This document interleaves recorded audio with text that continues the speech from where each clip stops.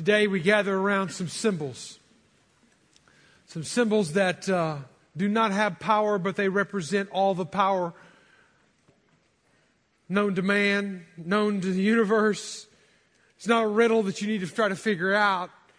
It's really a symbol that we carry deep inside of everything that we hold in the faith of the Christian faith, and it's on which everything center pivots around. And again, I can't emphasize enough that the symbol itself doesn't have the power.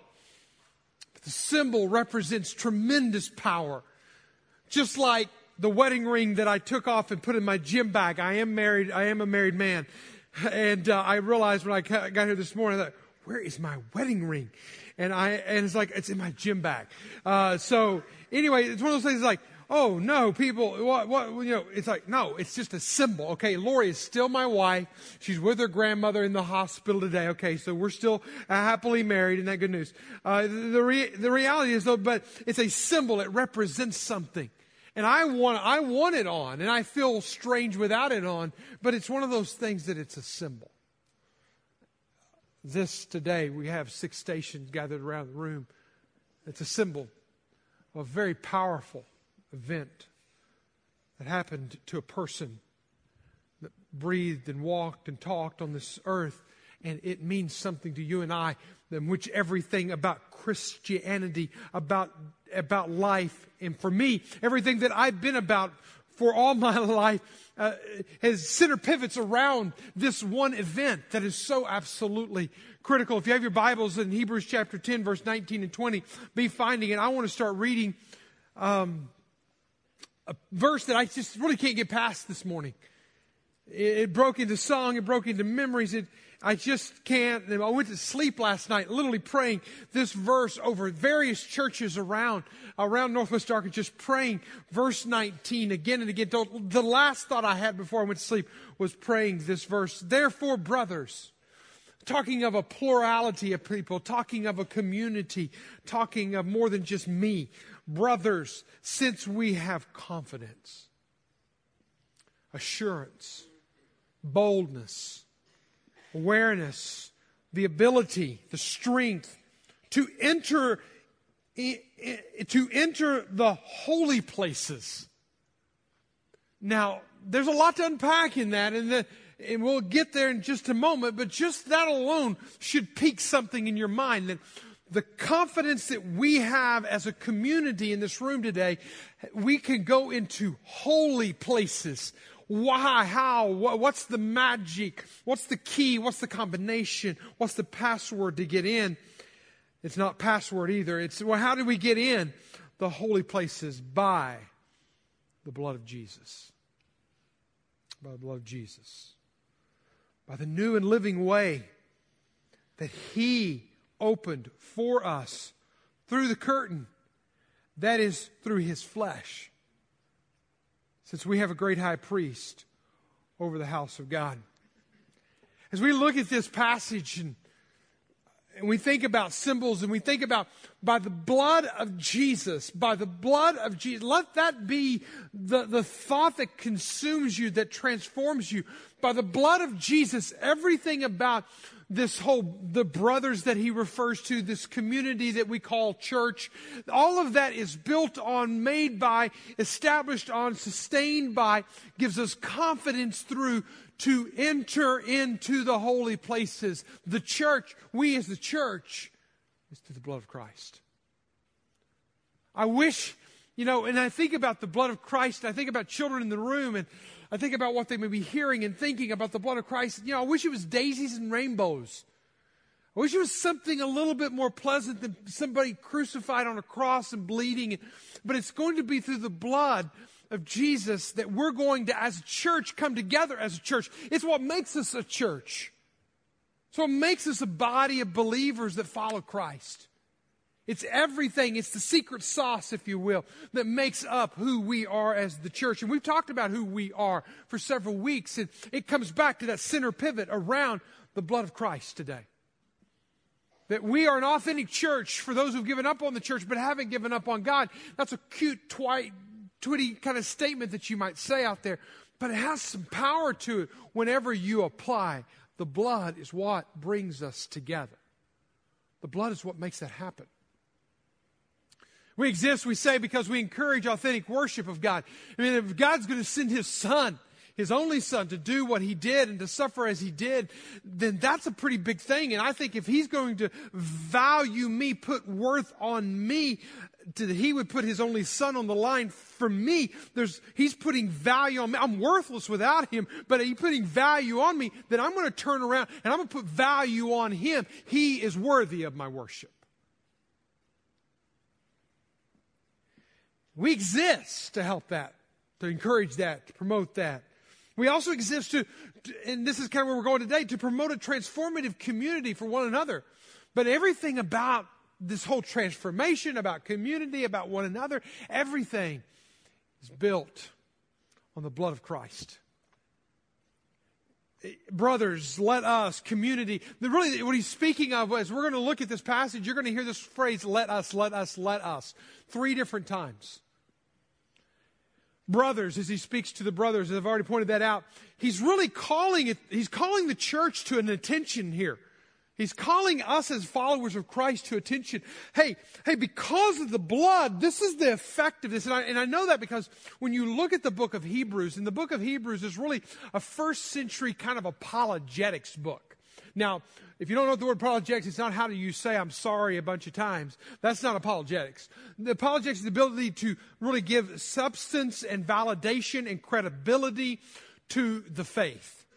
And really what Hebrews is again and again and again and again, a number of times he goes through and he says, hey, since this, 25 different times it's translated the word since in the English Standard Version that he says since this. In fact, here's a few of them. Since the message declared by the angels proved to be reliable. He's giving a defense for the faith. Since this, okay, chapter 4, verse 14, since we have a great high priest. There's a result. There's a cause and effect. Since this. Since we are surrounded by so great a cloud of witnesses. 12:1. What we look at today, chapter 10, verse 19. Since we have the confidence. See, what since is doing is tying 2 thoughts to a conclusion. It's bringing them together. And he said, because this has happened, we now can do this. There's something that's a residual effect out there. And what Hebrews, the book, is doing is really validating Jesus. Because of Jesus and because of what Jesus did, because of how Jesus lived, since that has happened, now there's a residual effect on our lives. Now, the problem is that some people don't experience the residual effect because they keep Jesus at arm's length. They test him, they try him, they try him on for size, but they really don't let him penetrate into their soul and their life in the way they live their life. And that's where we come today. We're not just here as a building to call ourselves Grace Point Church. We're here prayerfully, hopefully, to be a transformative community, doing it one another's with one another's and becoming stronger because we are, and better because, and humanity is better because we are a church and we're acting and living as a church. And so what the writer of Hebrews, and we don't really know a lot about the writer of Hebrews, but what the writer of Hebrews does is he comes out and he says, in this kind of 3 collective, cohortive, kind of present tense statements, he says, let us do this. Because of the blood, let us. Because of the blood, let us. Because of the blood, a 3rd time, let us. And they're really almost like invitations. Because you have, if you have, experienced the life-transforming power of the blood of Christ, let us. There's an invitation. Let's look at these invitations quickly today. One invitation, because of the blood of Christ, is let us experience the intimacy with God through Jesus. He invites us to an intimate relationship. This is why we're not a religion. This is why, and I know we may be categorized that and we may be put on surveys that way, and I'm okay with that. But in reality, we're not being called to a religion. We're being called to this deep, intimate relationship with God through Jesus. It's very, very important that we get that down. And so let's look at the first invitation here in verse 22. He says, let us draw near with a true heart in full assurance of faith, with all our hearts sprinkled clean. I love that statement. From an evil conscience, and our bodies washed with pure water. I love that statement. The fact that we can draw near with a true heart, full assurances of faith, sprinkled clean.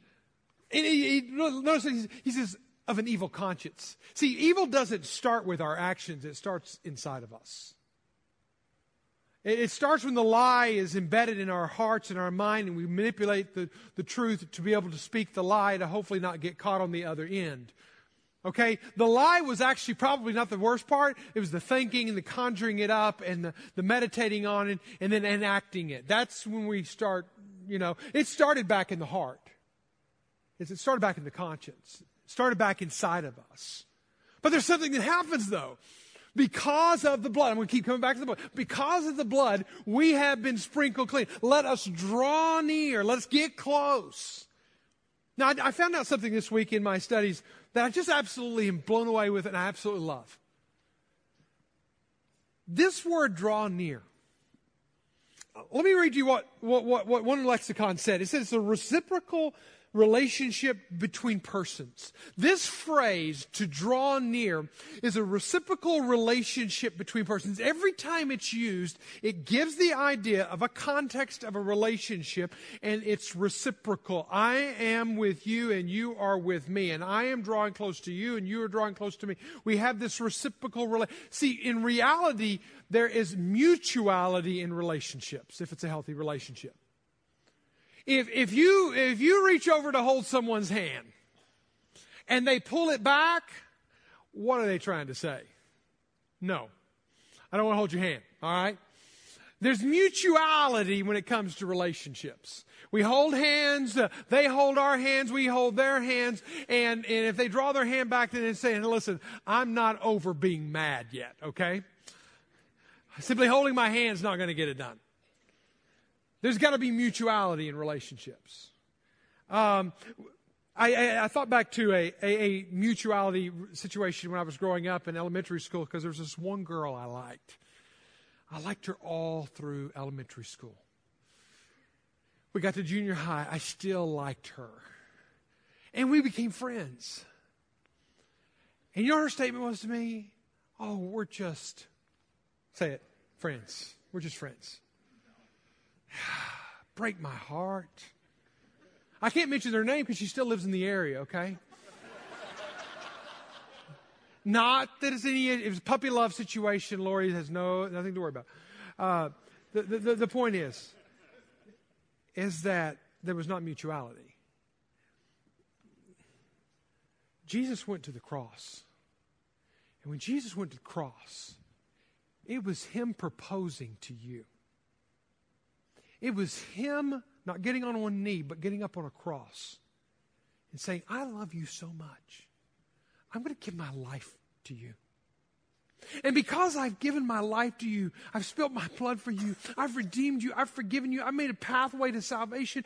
You can live with me forever. I'm going to prepare a place for you forever and ever and ever. Amen. And that's something I'm inviting you to. If you receive me, then we can be one, and you draw near because Jesus first drew near to you.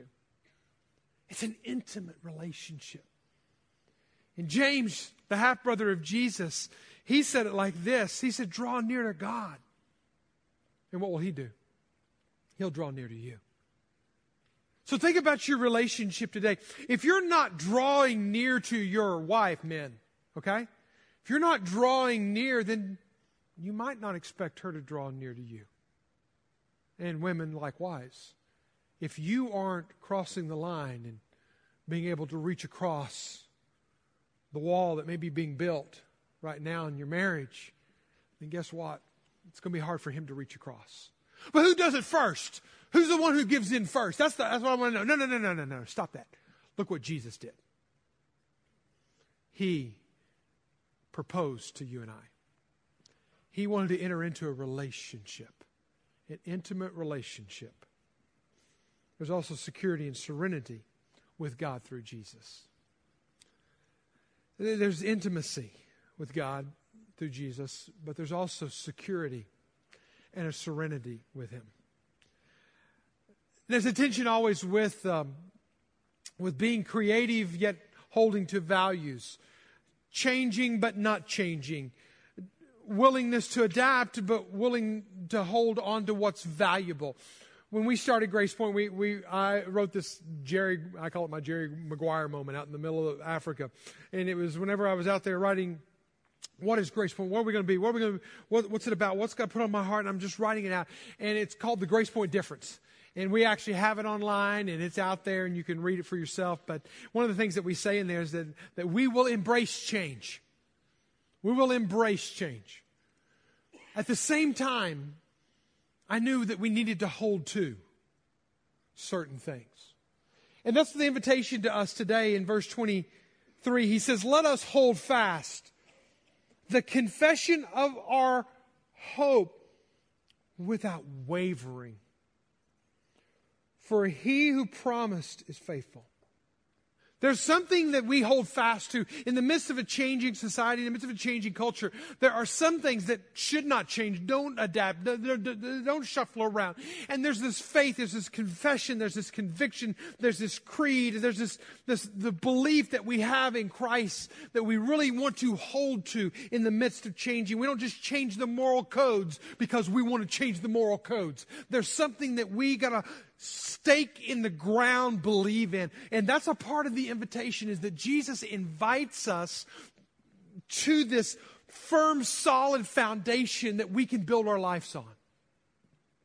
As Jude 1:3 says, urging you to defend the faith that God has entrusted once for all to His holy people. We have been entrusted with it in this generation. What will we do to pass it to the next generation? Is a big question here. Now, I may not want to believe in gravity, but gravity is a natural law. It's a law. It's out there. I can try to fight against it. I can push against it. I can try to convince Congress to pass laws against it. I can try to get the Supreme Court to uphold it. And I can do all that kind of stuff. But at the end of the day, it's still a natural law. There are certain things that I don't change because I didn't write. And I accept, but I build my life on it. And when I do, I find security and I find serenity. It gives me hope. Let me read that verse to you again. I want to go back up to verse 23. Let us hold fast to the confession of our hope. You want to have hope in your life? You want to have something solid in your life? Hold fast to something. What are you going to hold fast to? Well, I think you need to learn, and I need to learn, fine-tune, being able to hear God. Listen to God. Discern God. Walk with God. Obey Him when He leads. Don't fight against Him. Don't push against Him. Listen, you want security and serenity in your life? You want something solid in your life in the midst of storms? And storms are going to hit you, man. Everyone that I just prayed for at the beginning of my message is a true story of somebody I had a conversation with today. Cancer, job loss, heart surgery. The list can go on. Everyone then who hears the words of mine, Jesus said in the last part of His Sermon on the Mount, and does them. Hears, does. Hears, does. Hears the words of mine, does them. Will be wise. Will be like a wise man who built his house on the rock. Pretty solid, pretty secure. Serenity, security is built in hearing and knowing God. Here's a real simple math formula. Write it down. Hear God, obey God. What's the results of that? Stability, strength, success, serenity. You can go on and on. You're going to have it. You choose off. You go off another way. You try to build your life on some other confession out there, some other belief out there, some other ideology, some other philosophy out there. Well, get ready. You're going to be in a heap of mess. Here's what it says in Matthew 7:26, just a few verses later. Everyone who hears these words of mine and does not do them will be like a foolish man who built his house on sand. And you know the rest of the story. The rains come, the wind blows, and there is a great fall. Here's my hypothesis. I think there's a lot of people who struggle with discerning the will of God. Just hearing God. In fact, I want to ask you that question right now. Do you struggle with discerning and hearing God's voice on a regular basis? Because He's talking. And then obeying Him. And the first Sunday in October, just 2 Sundays from now, I'm going to start a series of messages that I'm excited and fearful at the same time about, called Voices. Just the reality that there's so many voices. The voices of our past, the voices of our present, the voices of our future, the voices of our family. There's so many voices in us. Can we cut through the chatter, the static? Can we cut through all of that and discern His voice? And are we willing to obey it? Even if it's something radical and off the chart, building your hope on it. We can do that through the blood of Christ. I want to have a good friend of mine. You know him. No, nobody knew he was going to come to the stage. Oh, I can tell his story. I have known him long, 4 years, but this is a man of God. He's a friend. He's a pastor. But long before he was a pastor, he sold printers for IBM a number of years. Randy, would you come and share a little bit about your journey to where you are today in hearing God's voice? Yeah, so before I ever knew anything about Grace Point, I was working for IBM, worked for IBM for 31 years in the same place in Tulsa. Life was good. Retirement wasn't exactly on the horizon, but it was on my radar. And then I got downsized out of my job, which caused then a crisis of belief moment for me. Did I believe what I said I believed about God? Could I trust God? How do I know what God's will is? And I'm not going to drag you through all the details of this 12-month season, but there were about 4 things that I learned during that season of my life that have shaped the last 4 years and certainly will shape the next however many that God gives me. The first thing I learned is that God is always at work around me. And He invites me to join Him, and He's going to do anything He needs to get my attention. See, I was doing a lot of good things. I was leading mission trips, and I was teaching Sunday school classes and that sort of thing. But God knew that if He didn't stir me out of my comfort zone, that I would never do all that He had planned for me to do. Holding my hand a daily devotional book entitled Experiencing God Day by Day. I have used this book and read through this book for the last 15 or 16 years. And it's not just because I'm a creature of habit, but because God has used Henry Blackaby's writing of this book to speak to me in different seasons, in different times, and in different ways. And during that season, not very many months after I've gotten the news I was downsized, he said, I read this, it said, the most dramatic changes in your life will come from God's initiative, not yours. So think of Abraham and Moses and David and Mary and the disciples. So that the Lord may be initiating some new things in your life, you think. When He tells you what His plans are, trust Him, and He will walk closely with Him. So that's the first thing I learned, that God was working around me, inviting me to join Him. And yeah, He got my attention. The second thing I learned is that God will speak and make His will known to me if I put myself in a position to hear Him. Now, I believe my experience is that God speaks through many different methods. He speaks through prayer. He speaks through Scripture.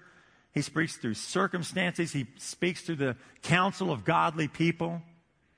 A few months later, after I read that first devotional that I read you, I ran into this. It said, don't avoid the impossible. The key difference between what appears to be impossible to us and what is actually possible is a word from our Master. Faith accepts His command and steps out in a direction that only God can complete. If you will proceed with what He's told you, no matter how incredible it might seem, you will experience the joy of seeing your Lord perform a miracle, and so will those around you. So that was from the devotional book. A couple months later, Isaiah 55, verse 2, jumped off the page to me. In my daily devotional, I was just seeking what God would have. And He said, and Isaiah 55 says, why spend money on what is not bread and your labor on what does not satisfy? I took that to mean as, what are you doing with your life? He says, listen to me. Eat what is good and your soul will delight in the richest of fare. So the second thing I learned is that God will speak. The third thing I learned is that when God speaks, it's going to require a major adjustment in my life. You know, I had a job offer that was going to pay me more than coming to Grace Point was, and would have enabled me to stay in Tulsa, and I could have kept doing the same things I've been doing for years. But by the time that job offer came, I knew that God was calling me to Grace Point. For me in that season, obedience and comfort could not coexist. If I was going to be obedient to God, I would have to be uncomfortable. But the fourth thing I learned is that God's plan is so much better than mine. When I look back over the last 4.5 years or so, I'm reminded of what Paul said in Ephesians chapter 3. He said, now to Him who's able to do incredibly more than we ask or imagine, according to His power that is at work within us, to Him be the glory. Can we know God's will? We think of God's will as something mysterious. But can I tell you that what I've learned is that God's will is discernible if we learn how God works and how God moves. And when we're obedient, it makes all the difference. You know, I said I hadn't known Randy until 4 years ago. We grabbed lunch at Tuscan Trotters off the square in Bentonville and met him for the very first time in the midst of his job layoff. And I've never been with somebody who, in the midst of having what some would call a rug pulled out from under you after being loyal for so long and all that kind of stuff, be so at peace, so serene. Can I use that word? So secure in his future. What a draw near with confidence in the hope. There's this hold fast to this thing that we've got here that is built on the blood of Christ. And, you know, I learned so much just talking with him and walking with him over the course of those years that my faith grew stronger. And here's the beauty of this. And I'm going to come and develop this even more in just a moment. But here's the beauty, is there was a community aspect that I was growing as he was sharing his life and interviewing for this position. And then I thought about Jesus when he was with his disciples in Mark 4:34, when it talks about that he explained everything privately to his disciples. You know, Jesus was in a small group. Jesus was hanging out with some guys. He would preach to the masses, but he would get privately and he would pull it apart layer by layer and make sure that they really got it deep down inside of them. And I want to encourage you, whatever it is, you're going to have to learn to discern and obey his voice. I invite you, but I'm not going to twist anybody's arm, and I'm certainly not going to try to talk anybody into it, to join us beginning October or even tomorrow morning. I have a group of men I'm meeting with. There's other groups, 15 different groups that are launching around it, experiencing God. This is what he referred to, is what I refer to so often. It's 13, and listen, it's not for the uncommitted. It's 13 weeks of commitment. I encourage you to think about how sure and confident is your foundation moving forward. 3 invitations. Let us draw near. Let us hold fast to the confession of hope. Number 3 is we're invited to be a community with one another through Jesus. The blood of Christ brings us together. It's the common ground. Listen, no man's an island. You've heard that phrase before. If you're an island, you live on an island, you live like an island, you live in separate... They're going to start talking to a volleyball and name him Mr. Wilson. All right? Some of y'all are not old enough to even get that. But don't live on an island. Don't live in separation. Don't live in isolation. Find community, get connected, a healthy community. It's what brings us together through the blood of Christ. It's what happens. Verse 24, look there. Let us, third invitation, let us consider how to stir up one another. I like that stirring up with somebody. You have to stir a pot? Here you go. Here's your verse for that, okay? How to stir up one another. But it's not just stir them up to anger. You stir them up to love. You stir them up to good works. Not neglecting to meet together as the habit of some, but encouraging one another. I want you to see 2 times in 2 verses, he says one another. He calls us to community. He brings us together. See, what happens whenever the blood of Christ comes and penetrates all of our soul and our life, we come together into a one another kind of community where we can do ministry together. Stir one another on to love and to good works. We're going to have this Hope in Action, Hope in WA kind of day in a few weeks. And really, what that is that's trying to stir you on to love and good works. Let me just give you a picture of that. We're going to do in one day what we do in 1 week with our kids. We do in 1 week a day camp that we offer, and your kids go to it, and our kids enjoy it, and all that kind of stuff. But what if we did it in 1 day for foster children? That's what we're going to do. That's just one of the things we're going to do. We have a whole list of things to do. I invite you to be a part of it. Because why? Because we just need help? No. You don't want to be here? Keep your attitude somewhere else. We don't want you here. But if you want to be here, you say, hey, I want to be stirred on to love. I want to be stirred on to doing good. Yes, I invite you. That's what we want. We want people to be stirred on. I want to stir you up. Sometimes my job is to afflict the comforted, and sometimes it's to comfort the afflicted. It varies from day to day. Another thing, why do we take an offering around here? Why do we take an offering around Christmas time? We take this big offering and we spread it around the world, and we do different things with it. One of the things this year, I'm letting you know this in advance, okay? One of the things that we're going to do with the offering this year, a third of it, come Christmas time, is we're going to take it and we're going to send it to the other side of the world. The Baptist Global Response has got this tremendous work that's going on. You've heard of Sierra Leone, right? Sierra Leone, you've heard of Ebola. 2014, all the people killed, thousands upon thousands killed. Guess what? It left behind in Sierra Leone alone 340,000 orphans. Good news, bad news. Good news is Ebola is gone. Bad news, the effects are going on. Families without parents, children without parents. There is an agency over there, again, Baptist Global Responses, who we're working with, that has worked with a group that has started an orphanage.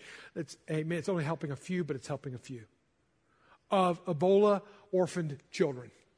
And their goal is to get the children back into society, back with their families. We're going to take a third of our offering and do that. We're going to even maybe send a team over there if we can get it all organized to work with and to help the children that have lost everything. Why do we do this? Is it just because we like to ask people to do things? No, because we're supposed to stir one another on to love and to good deeds. Bill Beck, who was in our last service, shared the story with Caleb this past week about last time we had a Hope in Action Day. He said, I met a group of men, we worked on a project together, and to this day, which is about 4 years later, we still do one another's with one another. See, there's something that happens when you start giving and you start serving with one another's. You become one another brothers and sisters. There's a bonding that can happen there if you let it. Stir one another on. We do life together. Listen, everybody that I shared this morning about, I did not seek them out. They sought me out and told me about what happened in their week this week. The sad thing is, in a room this size, 2 services, this many people coming in and out, this happens every week. And this week, it may happen to you or the person sitting next to you. And all of a sudden, life collapses in around them. Remember that verse I read about a while ago? The big storm, the winds, the blow, all that kind of stuff. Big fall happens. Some will make it, some won't make it. That'll be a sad day. But here's the beauty of the blood. It brings us together. It connects us together. So that it says in verse 25, not neglecting the meeting together as is the habit of some, but encouraging one another. Oh my Lord, we need encouragement, don't we? And all the more as you see the day drawing near. Don't neglect meeting together, it says in the New Living Translation. Don't neglect it. Coming together, being community is what happens. We want to promote transformative community with one another. How does that happen? You just kind of have a magic sauce. You just kind of rub it down and it just kind of happens. You got some pixie dust. You kind of blow it out and we just have this transformative community. No, it happens because of the blood of Christ. That's the secret sauce. Come back to the verse that I cannot get away from.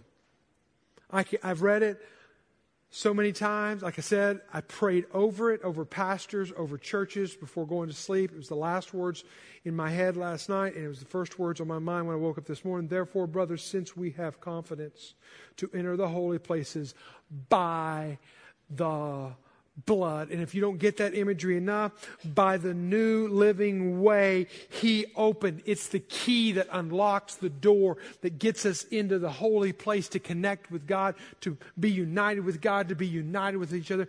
I know I wish it was something less grotesque. I know I wish it was something not so gruesome. I know that but Hebrews makes it clear. If you got a fast pen, jot these down. Hebrews 9:12, 9:14, 10:19, 10:29, 12:24, 13:12, 13:20. If you got that, you're a miracle. It's a miracle. Every one of those verses refers back to the blood of Christ in one book having power in our lives. Sitting on the back patio this morning before coming, I thought of the old hymn by Robert Lowry, a pastor in the East in the 1800s, writing hymns to try to get his church to sing that would match his messages. 1876, he wrote a hymn 140 years ago that we still sing in our churches today. If you were to look at that hymn in a modern day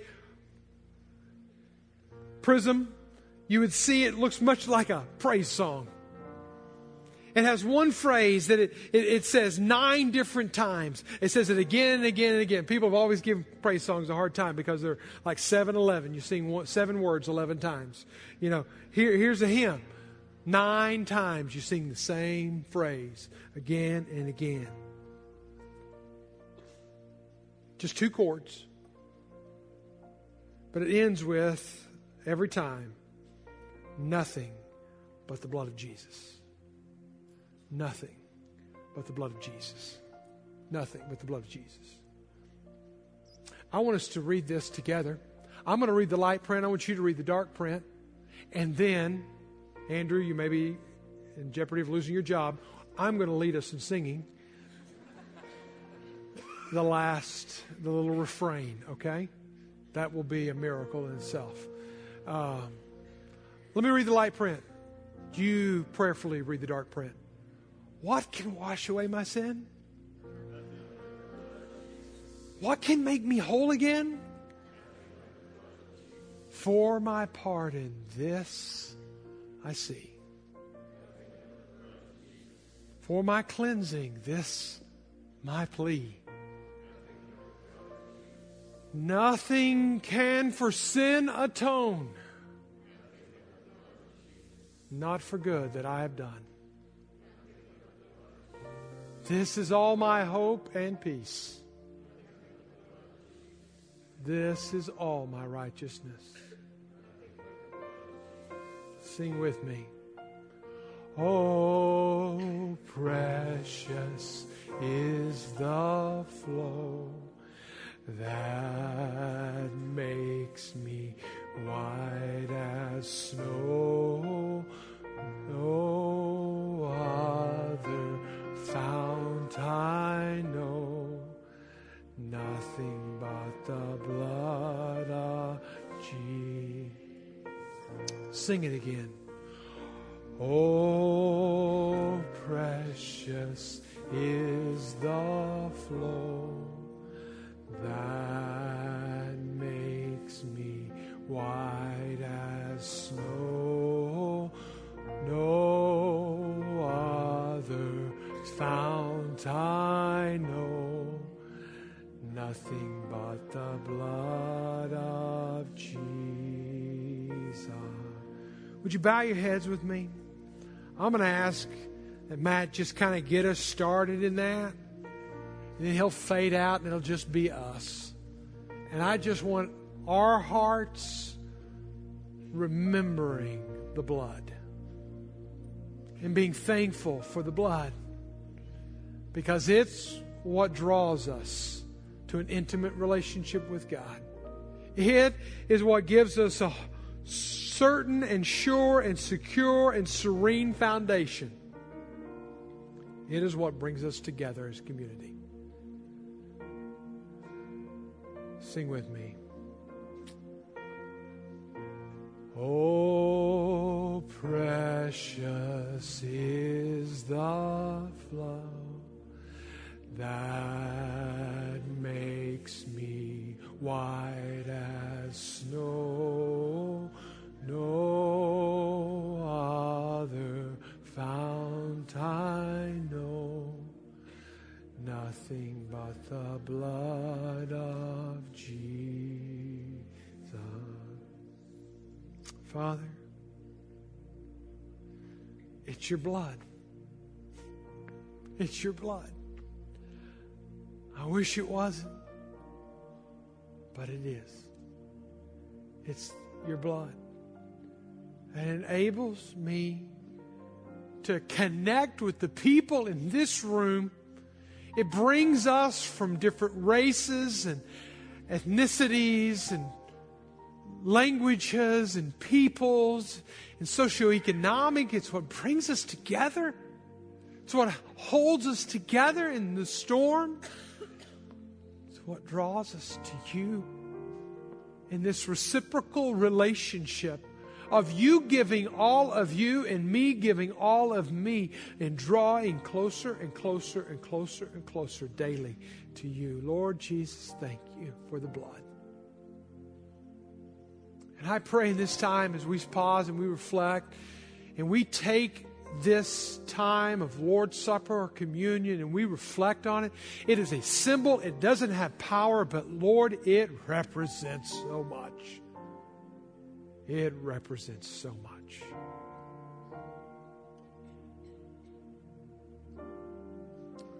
I want you to finish the prayer time. This is your time with God.